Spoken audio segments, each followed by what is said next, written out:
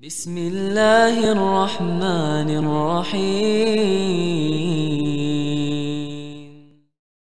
الحمد لله رب العالمين وبه نستعين على أمور الدنيا والدين والعاقبة للمتقين ولا عدوان إلا على الظالمين وصلى اللهم وسلم على نبينا محمد وعلى آله وصحبه أجمعين. Inshallah ta'ala, this evening is going to be our first session, and these inshallah ta'ala are going to be continuous sessions where we're going to have important discussions with prominent imams and guest speakers. And today we have some highly esteemed guests with us, and we're going to be discussing the topic of racism, especially within the Muslim communities. And this is of course a very important topic that must be discussed. Let me first introduce my guests. On my left here we have Sheikh Abu Usama, and he is ghaniyun an al-ta'rif, meaning he doesn't require me to introduce him. He's a well-known imam and a da'i that's been doing da'wah, and he's been calling to Islam for many years in the USA. He's been doing da'wah in the UK for a number of years, especially here in Birmingham in Green Hill Masjid. And right now he's, I believe, in Liverpool or many other places as well. The Sheikh is popping off in different places. Jazahullahu khairan. So he's well respected and well known, and I'm sure we're going to benefit from him a lot today. We also have with us Dr. Abdul Haq Baker, again, a very prominent figure in the da'wah in the UK, very known. He's been calling to Islam for about 30 years now. He's also a revert to Islam. Jazahullahu khairan.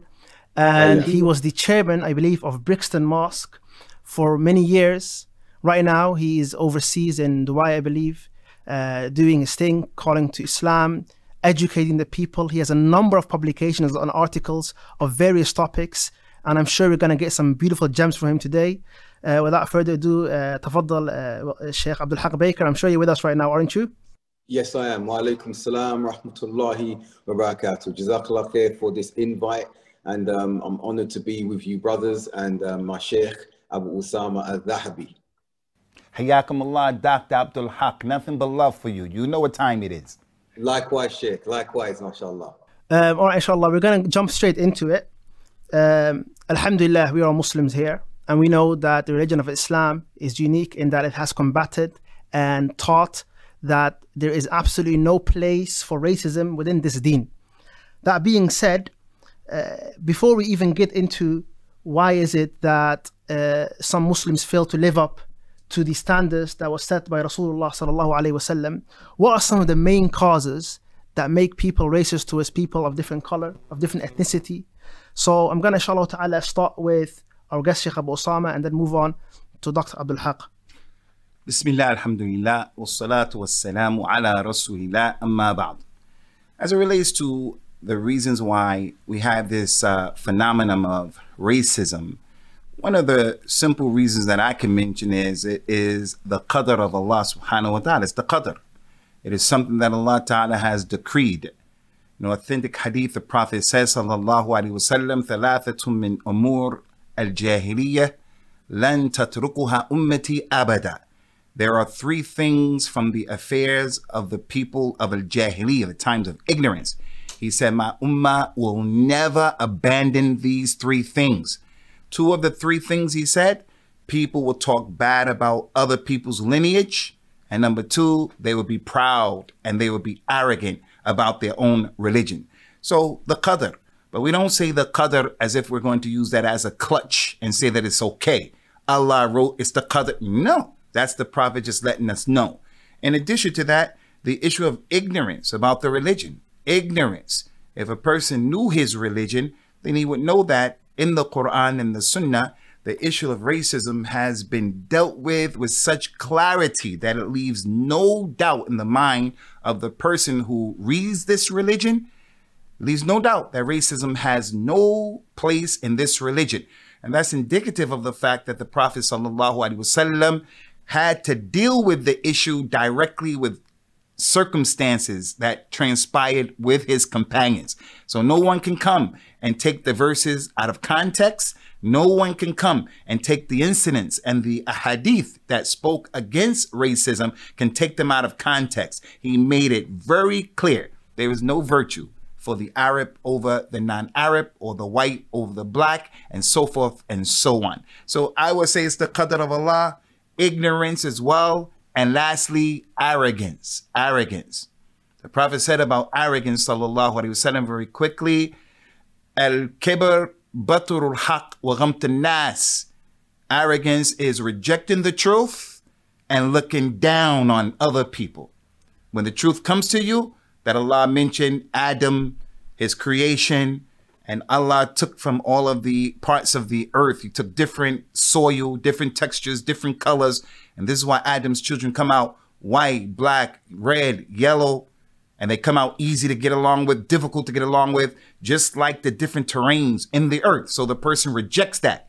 Kibr is rejecting the truth and looking down upon people because the person comes from a different ethnic group. For an example, someone may be racist towards them, and Allah knows best. Jazakallah khair. Now, it really is a problem. And like you said, Islam has dealt with it. But sometimes people are not educated enough to understand how Islam has dealt with it. And it comes with all these problems such as pride.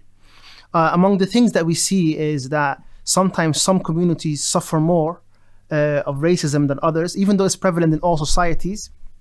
Dr. Abdul Haq, do you want to elaborate on that and perhaps also add to some of the causes and the root causes of it?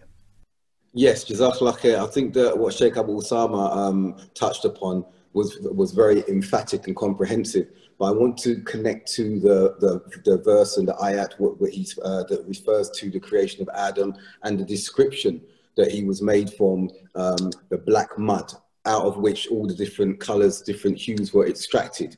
And I want to come from a particular angle on this now, in the blackness, and anytime blackness is promoted and black excellence is upheld, and we see this with the Black Lives Matter at the moment, and we're not talking about Black Lives Matter, the movement. We do not subscribe or support the movement in any shape or form because they have a myriad of other underlying ideologies. We're talking about Black Lives Matter, the cause. And what you'll see is that when black people speak about themselves, when they speak up for themselves, when they speak with resilience, what you then see is a diminishing and a dilution from fellow co-religionists. Okay, co-religious, including some who are black as well, in that we should not be speaking up about black lives. We should not be speaking in defense of the brutality that's been meted out for centuries from a Western context of black lives. And when speaking in this way, we're accused of nationalism or reverse racism and the like. And the reason I'm coming from this particular angle, because there's an inherent problem there of ethnic racism amongst the Muslims. But that ethnic racism also emanates from a societal perspective and an inferiority complex. Because what we saw many decades, if not centuries ago, is that when white supremacist societies, imperialist societies started rising up and building themselves up, we saw that they then decided to include the Irish, who were not considered white at that particular time, other parts of Europe as white, because they had made a distinction between black ethnicities, races, and white races. And so some of those white races that were subjugated but were not formally referred to as being part of the white racial caste or class had to become incorporated in order to perpetuate that superior distinction that was being made by white society. Unfortunately, what we saw is that Arab communities were then considered white from a Western perspective, and they embraced that. Yeah. And post-colonialism, we see that the Asians, India, Pakistan, because of the colonial influence that was upon them and the previous caste system, that we saw that because of their accepting this premise of closer proximity to whiteness due to their complexion, they then felt that they were higher up the pecking order, this hierarchical racial pecking order, this Darwinian theory, if you like. And so they then frowned upon those of black, darker complexions, not only from amongst their own ethnicities, but from the African continent as well. Gandhi, who's held as a hero to many of them, was racist in himself, and in South Africa, his comments concerning black people and our apparent inferiority intellectually was well known from his comments there. So we see that happened amongst the Asians particularly. We see that happened amongst the Arabs, who I think in the early 20th century, maybe 19th century, late 19th century, were included by white Europeans as being white. And we see that that was something that a lot of the Arabs took on board as well. So there was this Western construct regarding race, which only exacerbated the racism that had been frowned upon and highlighted as being impermissible from religion. So that it wasn't only from a religious context, it was from a societal, hierarchical context, that hierarchy being a Western construct. Jazakallah khair. So it is with the rise of the West, if you will, that kind of amplified the racist tendency that perhaps was prevalent in societies and kind of turned it into a black versus white or white versus black thing. Absolutely. And I think that you'll see that that continues today. As I mentioned at the beginning of what my answer to you, in the whenever black voices raise themselves or rise, you'll see that diminishing of other religious entities, co-religionists, saying all lives matter, for example, or why are you speaking to this issue? And George Floyd and Breonna Taylor weren't Muslim, so why are you speaking to this particular issue? However, when it comes to other Muslim ethnicities, the Uyghurs, the Rohingyas, the Palestinians, the Kashmiris, and the black voice is supportive of those ethnicities, those Muslim ethnicities. Nothing is said about those distinctions and those focusing upon those particular Muslim ethnicities. But as soon as it comes to blackness, the issue arises and it rages, and the diminishing takes place and the dilution takes place, almost as though the voice of black minorities, black Muslims, is insignificant. So this is an element of racism, I think, that's very, very contemporary. But at the root of it is the racism, religious racism. I say religious racism, which is an oxymoron in terms, but that emanates from Muslims, should we say, because there is no racism in Islam, as Abu Usama has correctly highlighted, mashallah. No, jazakallah khair. So you know how we have Islam with a very clear anti-racist message, and then you have this, if you will, Western construct that you've talked about. Why is it that the message of Islam wasn't strong enough to steer people towards the correct? Or why was it not that once you identify yourself as a Muslim and you understand that we shouldn't see color or we shouldn't see ethnicities, we're all one ummah under Allah subhanahu wa ta'ala, why is it that that message wasn't enough to steer Muslims towards that direction, and you still have these generalizations, these stereotypes, people being racist towards others, particularly black people? Would you say part of the problem is that people don't appreciate, or Muslims don't appreciate, how it was that Islam spread initially in Africa, and the role that Muslims from Africa or black Muslims had in the spread of Islam initially, and that perhaps a re-education, if you will, would take a big part in people appreciating the contributions of the Muslims from Africa?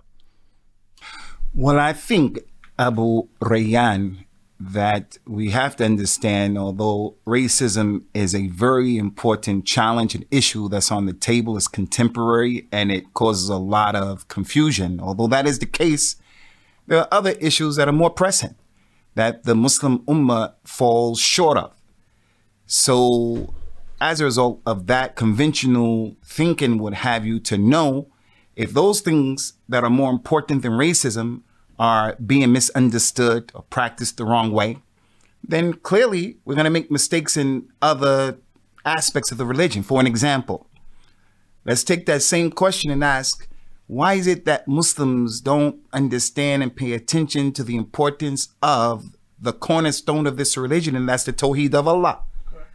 Why is it that Muslims don't understand and don't practice and buy into the significance of taken the Prophet sallallahu alaihi wasallam as an example to be followed so that we can navigate through our lives.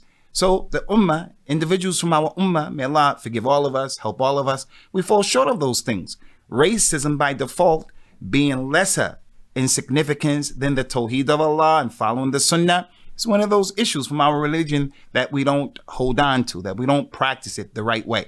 But at the same time, I would like to say this, that there are always going to be a group of people who are doing things the right way. So people do understand, and they do find themselves able to transcend this stuff that we grew up in and were exposed to, the racism in the Western countries that we come from and where we were born, us, but other countries that people were dealing with. So I found both sides of the coin being represented. I found those people who forced me to taste racism in the way they dealt with me. And I found at the same time other people who did not make me feel that at all. And I don't think our religion is telling us that we have to become blind to the reality of racism. And we're just looking around and we're saying, I don't see you for the reality of your ethnicity and you don't see me. And we don't see this Chinese brother and we don't. No. Allah created us and he made us nations and tribes, as he said in the Quran, لِتَعَارَفُوا, so that we can get to know each other. And by mixing and having ihtikak and ikhtilat and mixing with each other, we share each other's good that each, group is bringing to the table. So I think it's just a simple issue of people just not being dedicated to practicing these aspects of the religion that the Prophet came and dealt with them, sallallahu alaihi wasallam, in very clear and precise terms that no one else can come now, like Abdul Haq used the ayat, the hadith that the Prophet told us, sallallahu alaihi wasallam, and the Quran as well, that Allah created Adam from mud. A lot of emphasis is on the color of that mud. And things can be said about that genetically and other than that. But the Muslim can't sit there who happens to be, for an example, from Africa, of color, and he wants to beat a drum that he himself is superior than everybody else because the color of the mud was closer to his color than anyone else, and therefore everyone else is derivative of him being the asl. No, Islam is not going to allow you to jump up and down and to make that point, make that claim, because again, as I've said, the Prophet mentioned, sallallahu alaihi wasallam, there's no superiority of the white over the black, the Arab over the non-Arab, the rich over the poor. The differences that exist, what makes you better is the fact that you have taqwa and you're practicing the religion. And that's established by the Quran and established by the Sunnah. So there's no playing around with it because it is extremely clear. I just want to add to that. Sometimes what happens is this is actually a bigger problem. The way people confuse Muslims with Islam, and they will see Muslims that are imperfect, Muslims that are doing problematic things, and they would like to attribute that to Al-Islam. I think you could easily argue here that when we see a lot of Muslims falling into these discrimination and racism and self-superiority and all that, that people might then think that this is Islamic. And it's important that we always put the message out that our religion, like you said, dealt with it. Our religion is a religion that treats everyone equally. There's no superiority over any nation, any group of people.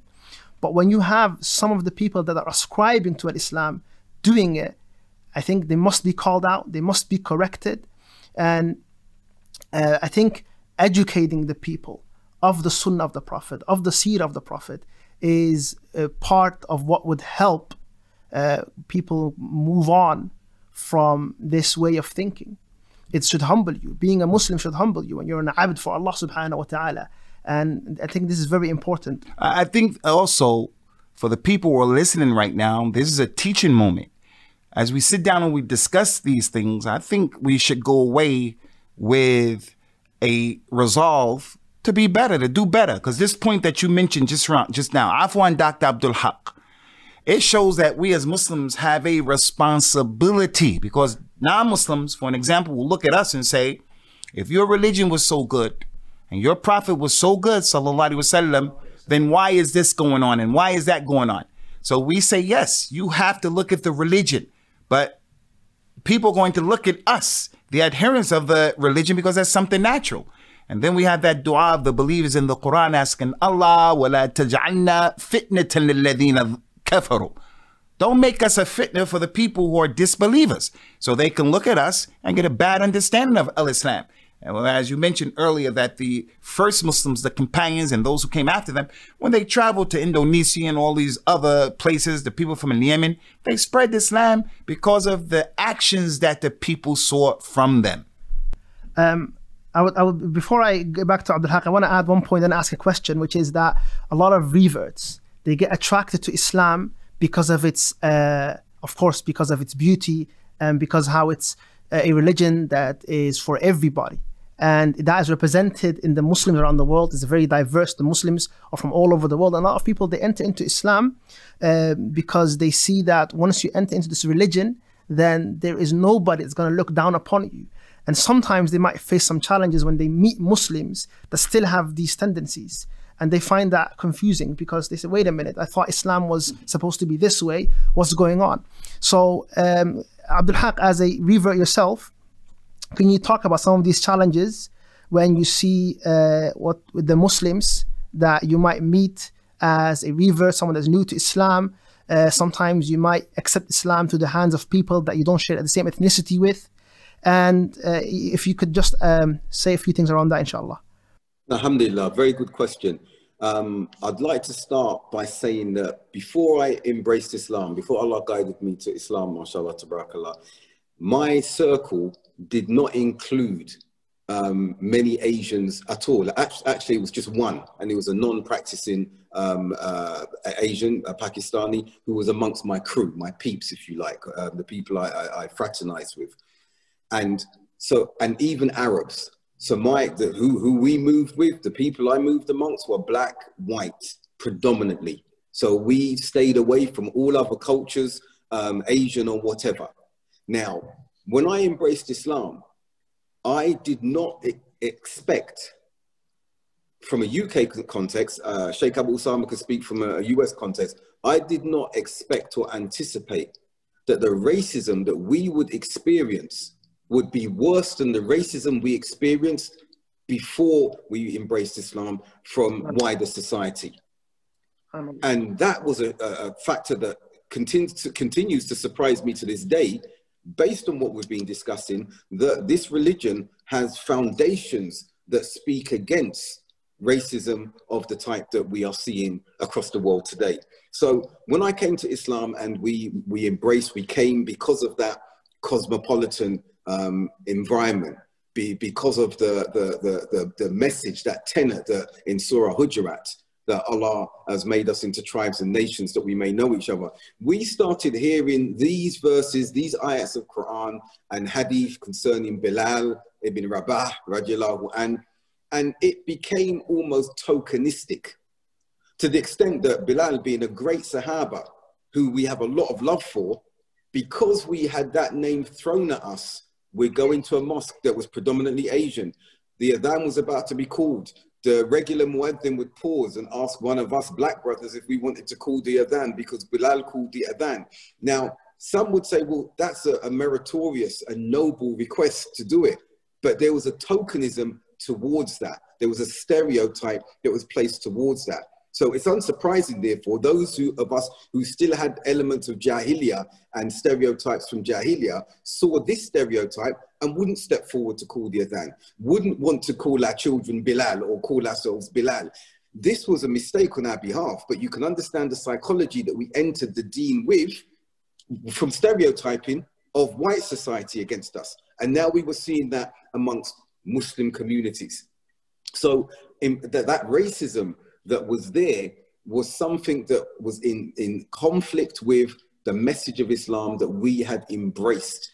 And as many of us say, had we met Muslims before we had read about Islam and read the Quran and everything, would some of us have embraced Islam? Obviously, it's Allah's qadar, but I know it may have taken some of us a bit longer in the process. And alhamdulillah, you speak about taking Shahada and whose hands we took Shahada at. Alhamdulillah, the first masjid that I ever went into was Brixton Mosque. The individuals that did my Shahada were like me. So that was an ideological foundation, the identity foundation and an ideological premise that became very, very firm. They were practicing elements of the Sunnah.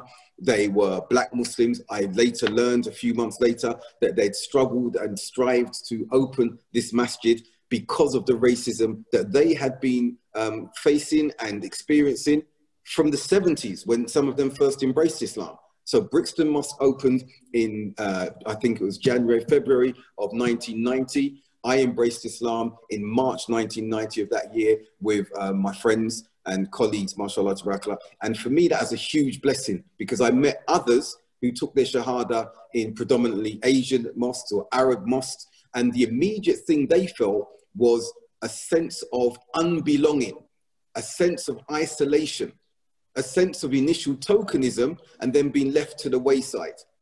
Whereas with Brixton, we just continue to grow, engage, fraternize organically. And that was the blessing of the mosque. And I'm not talking about pro-blackness now, but I'm saying that where we had to engage with and embrace those who came from a similar background for us, this is what kept us rooted in the religion and made us, we were able to then focus upon the Sunnah. Focus upon, as Abu Usama said, Tawheed. This is what we started learning. And I'll stop at this point, that what we're witnessing today with many of the ills, just to reinforce what Sheikh Abu Usama said and reiterate aspects of what he's saying. If our Tawheed was sound, it would be easier to deal with these problems of racism. And Allah knows best. No, Jazakallah khair. Absolutely. May Allah make us of those whose Tawheed is sound. A question that I want to ask our brother Sheikh Abu Usama. Abdul Haq mentioned Brixton Masjid having a certain identity, and there are many masajid. You have in the Pak community with their masajid, the Somali people with their masjids. Is there anything inherently wrong with people with the same ethnicity opening masajid? And if that in itself is not wrong, where do people then go about? Where do they go wrong? Is it not including others? Is the ideal model masjid supposed to be one that is multicultural, diverse, where everybody has a place? Because people tend to naturally want to group with their own people. And that doesn't mean that if a Somali masjid is opened or a Pakistani masjid is opened, that they're against the other people. Sometimes that's the case, other times isn't. So what would be the correct balance right there? I think it's a simple issue. The ayat is clear concerning the fitrah. Fitratullah allati fatara an-nas alayha. This is the natural way that Allah has created people. Tuyur ala ashkaliha taqa. Birds of a feather flock together. And this issue of naming masjids after people is something that is established in the fact that there were certain tribes that were companions where their masjids were in their neighborhoods or where they came from. And that masjid was called Masjid Bani Salama because they were the majority of the people who attended that masjid. And they didn't understand that there's an ayat of the Quran or a hadith that commands them to make a concerted, conscientious effort to go out and to bring people of different, backgrounds to their masjid. No, it doesn't make any sense. But because it's something that is natural, Al-Islam is not against that at all. This masjid, it's a masjid where predominantly African Americans attend because that's where they're living at. And that masjid over there, people go to that university. So that's where they attend. So there's nothing wrong with that at all. The problem comes when people make it their business to make others feel this is not your masjid. This is a Pakistani masjid. This is a Bangladeshi masjid. This is a Hanafi masjid. And I've had that experience. Where clearly you can go to these masajid and you won't learn anything about your religion because number one, they're pumping and pushing and paying attention to their culture. And number two, people are not reaching out to others because they don't look the same as the ones who are, the predominant members of that masjid. But there's nothing wrong with that in the religion, nothing at all. Do you want to add something to that? No, I think Sheikh Abu Usama has covered that. What I would say is with Brixton as well, while it was predominantly black and converts, one of the first convert-led Salafi masjids in London, if not the UK, what you would see is that there were other ethnicities there. And Sheikh Abu Usama, who was at the helm, mashallah, as the imam, would see that. We had Algerians, we had Moroccans, we had Somalis, we had some Pakistani and Asians, Bangladeshis coming to the masjid. But the predominance was, as Sheikh Abu Usama said, we were attached to Brixton. Brixton at the time was predominantly, and still is predominantly, black. So that's why we gravitated towards that masjid. And also, I think because of the cosmopolitan nature as well. There at that masjid, I saw and witnessed physically with my own eyes, and many still do, more of the practice of Islam in the cultural aspect, if you like, due to the various ethnicities that came there. And there wasn't, while there were more black individuals attending, you didn't see a black culture prevalent over the mosque. They were really trying to adhere to and implement the sunnah, whereas you would not find that in other masajid. And I include other Salafi masajid as well, because you may have, as you've mentioned, there may be Salafi masajid that have predominantly Somalis attending, Pakistanis attending, Bangladeshis attending, and that culture was predominant in the masjid. You could see it was there. Not the case with Brixton. And I'm not bigging up Brixton because I'm from there and everything like that, but that's what I saw. And that's what attracted many from around London, even those landing in the country when they first arrived, and to see that within Brixton in the 90s. Excuse me, Abu Rayyan. I think this is really important, especially something that you should speak to.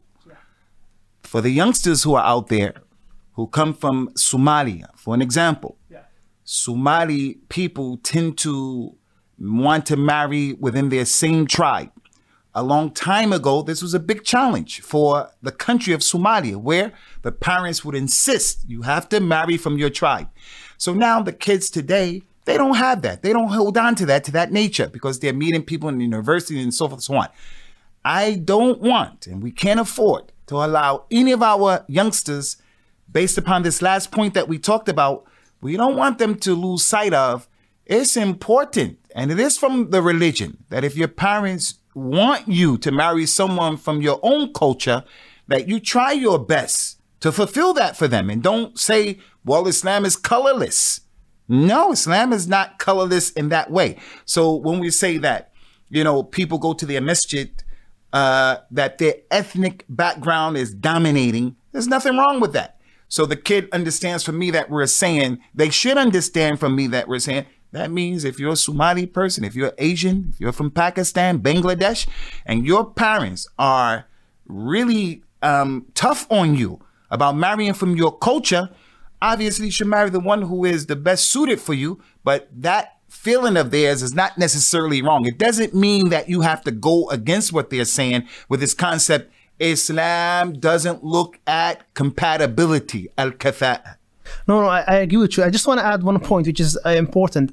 When we're speaking to the one trying to get married, the young sister, the young brother, then and they're looking for a spouse, it's important that they do what you just did and take into consideration what their parents want. And there's many angles and layers to this, including sometimes a mother doesn't even understand the language of the person that is they marrying, and that causes problems.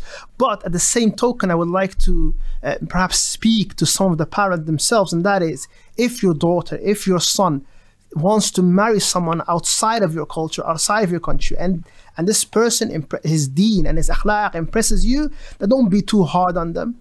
In fact, it is, I guess, with them, it's let them marry the person they want to marry, because a lot of times what happens is we stop them and we insist they marry from within their culture, within their country. Sometimes it's for racist reasons, other times it's for whatever else reasons, and that causes these people to run off with each other anyway. Yes. So having that wisdom and that hikmah, and to appreciate that our parents have certain needs sometimes, and sometimes those are legitimate, other times they're not. And in the same token, that we also appreciate what the young folks want. And the advice that you gave them is beautiful. Try and listen to your parents, appreciate the culture differences. But if you end up wanting to marry someone from outside of your culture, that's perfectly fine as well. And It's just about being balanced in your approach. And can I speak to that? I think there's an important caveat to add to that as well. And that in the event of the young person wanting to marry out of their culture and the parents rejecting that on the premise that it's a convert, because we hear this a lot, it's a convert, as though converts are dirty, as though converts are unworthy to be married to their daughters or sons or whatever. And we have to look at the fact that the best generation of mankind ever to come forward from mankind were converts, the Sahaba. And we need to look at that and consider that. And we're always told as converts, especially amongst the Arab and Asian communities, and I've heard it many times, you converts are better than us because you chose the religion. We were born and raised in the religion, so we didn't really take it seriously and everything. So that's okay when you're speaking in a very cordial way and there's no threat, if you like, or concern that this individual will one day marry your daughter or marry your son. However, when it comes to the marriage issue, that same praise, that same adoration is no longer there. It's almost as though don't marry these converts because of their background, where they come from. Yes, there are some issues with some converts, but there are also issues with those who've been Muslims all of their lives. The issue of nikah and getting married is one of the dynamics and the variables that, more than most other issues, you see the racism in our community. This is when you see it, especially. And it's just not about converts and people born and raised on Islam. It's also people from the same tribe, from the same country. This is when you start to see the asabiya or the ansariya, this racism that a lot of people foster and cultivate within their societies. I think we would all be better off if we stuck to the hadith of the Prophet ﷺ. If someone that has the good akhlaq and good deen comes to you seeking your daughter's hand in marriage, or vice versa, then this should be allowed. That's the model that we want. But there is a lot of layers to this as well. I want to, inshallah ta'ala, conclude or talk a little bit about what can us as Muslims or imams or Muslim leadership in general do to combat this social ill that we have of unsuriya and racism more. Do you want to say something about that, Shaykhuna? Yeah, I think as imams and people who have positions of leadership and responsibility of the community, we ourselves have to know and understand the correct Islamic narrative, the middle path in every issue. We first have to come to understand it. After that, have the courage to call to it and to disseminate that information, give dawah to it, because this is not a topic that people can talk about in a lot of masjids.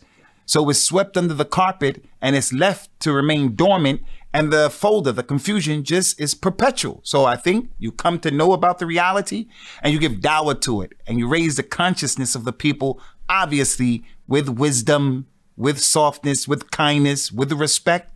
And finally, I think it's really important that we understand as leaders, the children that we're dealing with, this last generation, these millennials right now, there's a lot of like hitting challenges connected to racism that we're not even aware of. We're still dealing with the old issues. Abdul Haq, the doctor, mentioned some of that earlier. I'm hoping that he'll allude to some of that, inshallah, when he chimes in on this issue. I just think as people who are leading the community, we have to take the bull by the horns on this issue and just continuously deal with it until we can ultimately eradicate our, hearts to the best of our abilities from this sickness of al-asabiyya, ansariya, racism.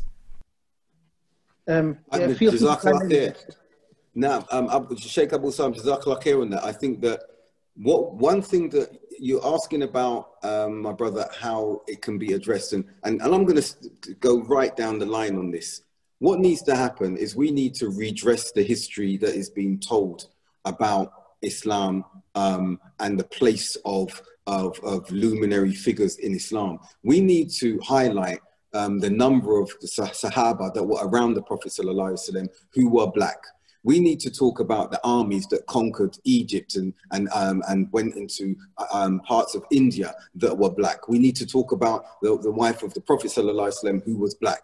You've mentioned earlier on about Africa being the first place after Makkah where Islam started spreading. And we need to talk about the power and the nation state that the Prophet ﷺ directed the fledgling community of Muslims to make hijrah to in Abyssinia with Najashi at the time, that was a superpower at that particular time that even the Meccan Quraysh could not go to by force. They had to go there with respect and appeal to the Najashi regarding the early Sahaba. None of this is spoken about in detail. When we look at the Americas, for example, and we're talking about Latin America or South America, where my mother's from, we don't speak about the Muslims having traversed those lands, and North America. Everything to do with blackness within Islam is viewed from a perspective of slavery. Now, and Bilal being one of those. No one says anything about Shuaib al-Rumi, I believe it is, and Suhaib al-Rumi and others who, Salman al-Farsi. These are put to the side because of an issue of ethnicity. So it's very important that the ignorance that has been transferred from our parents to the younger generations is stopped, is thwarted head on with an education, a continuous education about the history of Islam and who these personalities were, not just the Sahaba. We see from the Tabi'een, the Atba Tabi'een, right the way up until present day. When we're talking about ulama as well now, speaking from the Sunnah, and I spoke about this very recently on the Doctor's Lab podcast with Dr. Khalid Green yesterday, we see there's a reference to a particular region regarding scholasticism, being the Middle East, being the Gulf. There's hardly any reference or knowledge about scholars of African descent. There's hardly reference or knowledge of scholars of Indian descent in that instance as well, like the great Sheikh Badruddin Shah, rahimahullah.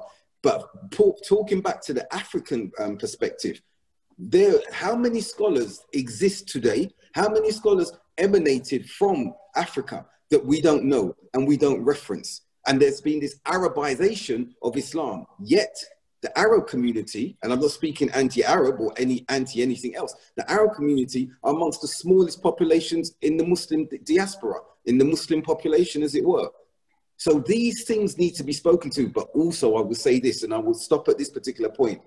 When you bring some of the issues that I'm speaking about now, Sheikh Abu Usama speaking about now, even those of our same ethnicities, black Muslims, black students of knowledge, don't want to highlight these issues. They feel that you're raising something that's problematic. When we hear scholars refer to, and Sheikh Abu Usama, alhamdulillah, when he's actually heard it during translation, has dealt with it. When you hear sheikhs giving the story of Adam and Hawa and their descendants, and Habil wa Qabil, and one of the sisters being white and beautiful and the other one being black and ugly, and you've got our students of knowledge of our ethnicity remaining silent on that, with the exception of Abu Sama and a few others, mashallah, tabarakallah. When you see these racist statements, because that's exactly what they are, I don't care if it's coming from scholars, these racist stereotypes or prejudices that are coming and perceptions, they need to be addressed head on, because Islam is not an Arabized faith. It's not an Asian-fied race. It's not an Africanized race.